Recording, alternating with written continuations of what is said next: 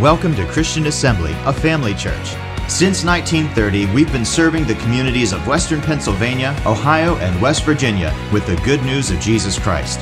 With over 40 years of Bible teaching and ministry experience, Pastor Bill brings faith-filled revelation from God's Word. We believe with you, wherever you are, that God will inspire and change your life through the following teaching. For more information about Christian Assembly, follow us on social media or visit our website at cafamily.net.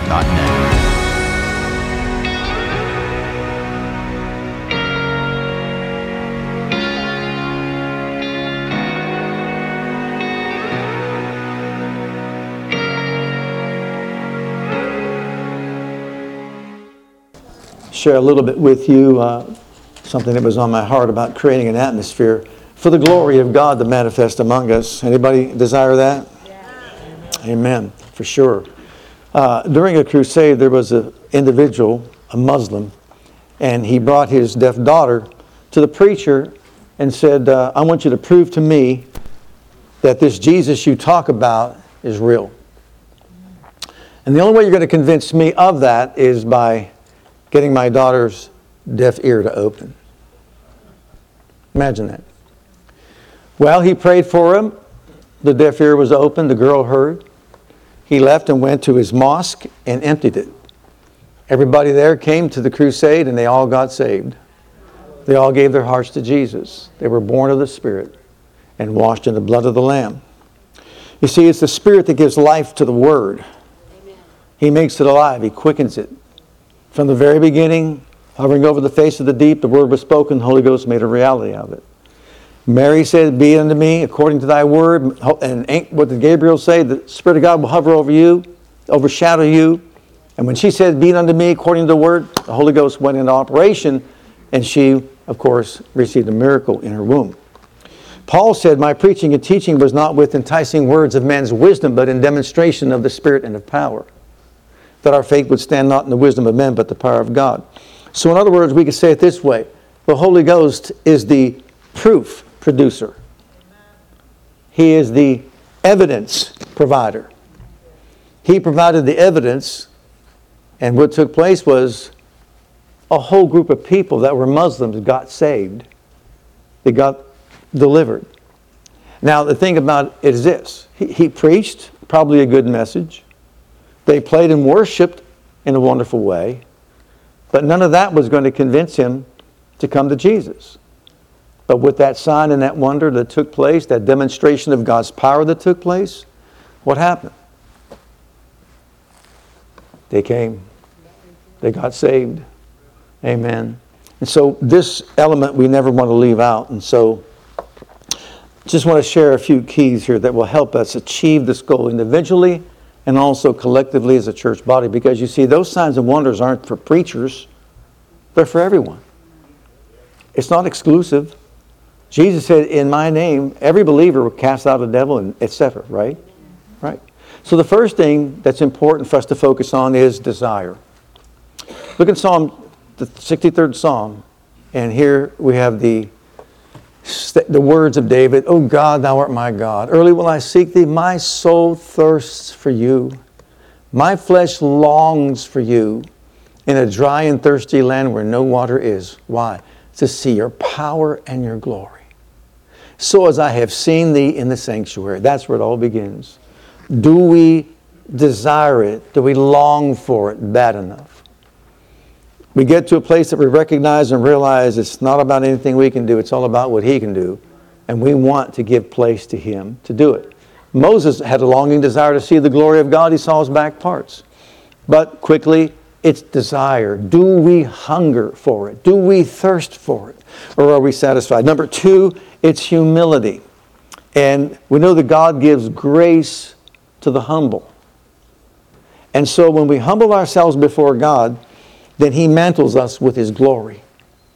If you recall the story of Elijah and Elisha, Elisha was humble enough to recognize the fact that, yeah, I can stay here at Gilgal and just continue on. But he said, no, that's not enough for me. I'm going with you to Bethel. And when he said, you can stay here, he said, no, I'm going to humble myself before God and let Him know that I'm not satisfied that that's enough of equipping to help me carry out the mission that you've called me to. Went to Jericho, place of divine manifestation. One was visitation, manifestation. Said, I'm still not staying here.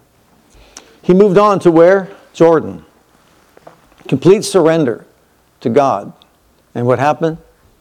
The double anointing came upon him to carry out the purpose that God had for his life and ministry. So we see that desire, humility in people's lives open up, let's say, the windows of heaven to pour out the glory and the power of God in people's lives. The third thing we have listed here is reverence and godly fear. In the book of Acts, chapter 5, we recognize that after Ananias and Sapphira were judged and fell dead, look at verse 11, chapter 5, verse 11. Great fear came upon all the church, and upon as many as heard these things. And then by the hands of the apostles were many signs and wonders wrought among the people, and they're all with one accord in Solomon's porch. And it goes on to say about Peter's shadow, and many got healed. But notice the great fear. And when that great fear was in manifestation, so was God. And his power was in manifestation among the people. And great things took place as a result. And so we need to see, once again, desire. We need to see humility. We need to see reverence and godly reverential fear manifested in people's lives and as a church body as well. But then honor. Look at the next one. 1 Samuel chapter 2. Honor. That's why we give him his presence the highest place of honor. We value his presence. We highly respect and regard his presence. And we esteem him highly. Wherefore the Lord God of Israel saith, I said indeed that thy house and the house of thy father should walk before me forever. Notice that statement. That was his promise. But now, why now? Something happened. What happened? His sons were just so disobedient and wicked that God had to revoke his promise. That was unconditional at the time, but then it became conditional. Now the Lord saith, be it far from me, for them that honor me will I honor, and they that despise me shall be lightly esteemed. Did you get that? Yeah. In other words, now you're going to have to honor me. And if you honor me, I'll honor you. But if you don't and you despise me, then you'll be lightly esteemed. We want him to highly esteem us. Amen? And so we want to highly esteem him and value him and honor him and to do things his way. And if we'll do that, he says, then I will honor you. So next, consecration and dedication as well as unity among the people. Look at these verses. You should know them. We use them all the time. 2 Chronicles chapter 5. It came to pass when the priests were come out of the holy place, for all the priests that were present were sanctified, set apart, and did not then wait by course. So they were consecrated. And also the Levites, which were the singers, all of them of Asaph, of Heman and Jeduthun, with their sons and their brethren being arrayed in white linen, having cymbals and psalteries and harps, stood at the east end of the altar, and with them 120 priests sounding with trumpets. It came to pass, as the trumpeters and singers were as one, to make one sound to be heard in praising and thanking the Lord, when they lifted up their voice with the trumpets and the cymbals and the instruments of music, and praised the Lord, saying, for he is good, for his mercy endures forever, that then the house was filled with a cloud, even the house of the Lord. So this attracted the glory of God. When he saw them consecrated, set apart, separated, when he saw them united together as one, and lifting up their voice to him, they honored him and he honored them. And the presence of his glory was so strong they couldn't even stand up. How about a service like that? They couldn't even stand up for by reason of the cloud.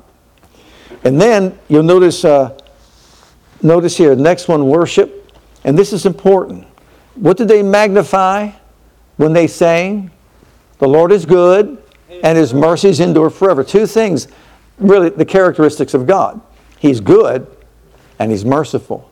For the Lord is good and his mercies endure forever, that then the house was filled with the cloud. So they worshiped His goodness and His mercy. And that got His attention. And that is what produced the glory that manifested among them. So when it comes to even worshiping God, I mean, thank God for our modern day songs, but sometimes it's just a simple song like that. Matter of fact, I know we've sung the song, The Holy Ghost Gave Me a Long Time. I told you I don't sing. But one day I was driving home and all of a sudden this just rose up in my spirit and I started singing this song. The Lord is good and His mercies endure forever. We've sung it here many times. But that's what it was that simple. Lord, you are good and your mercy endures forever. You are good, faithful Father, you are good. That's it. And the presence of God was so wonderful at that moment. But you see, it doesn't have to be something so complex or so hard to do. Just simple. How do you get simpler than that? Lord, you are good and your mercies endure forever. Wow. And then this is just another one, prayer. I'm not going to read the chapter, but in Acts chapter 10, remember the house of Cornelius? Okay, what happened there? Cornelius sought the Lord always. He was a person of prayer. He was someone who gave. He was an almsgiver. And always lifted up his voice to God. And God recognized it. He feared God, the Bible says. And he is a Jew. No, he's not a Jew. He's a Gentile. And what happened? Got God's attention. And the Spirit of God fell in his house so powerfully that his whole house got saved. Can you imagine the glory that flooded that place when the Holy Ghost came in as on the day of Pentecost? But notice, there was fear. He had godly reverential fear for God, even though he was a Gentile. He gave alms. And he prayed. And what happened? God took knowledge of it. He was aware of it. And he filled the place with the glory. Amen.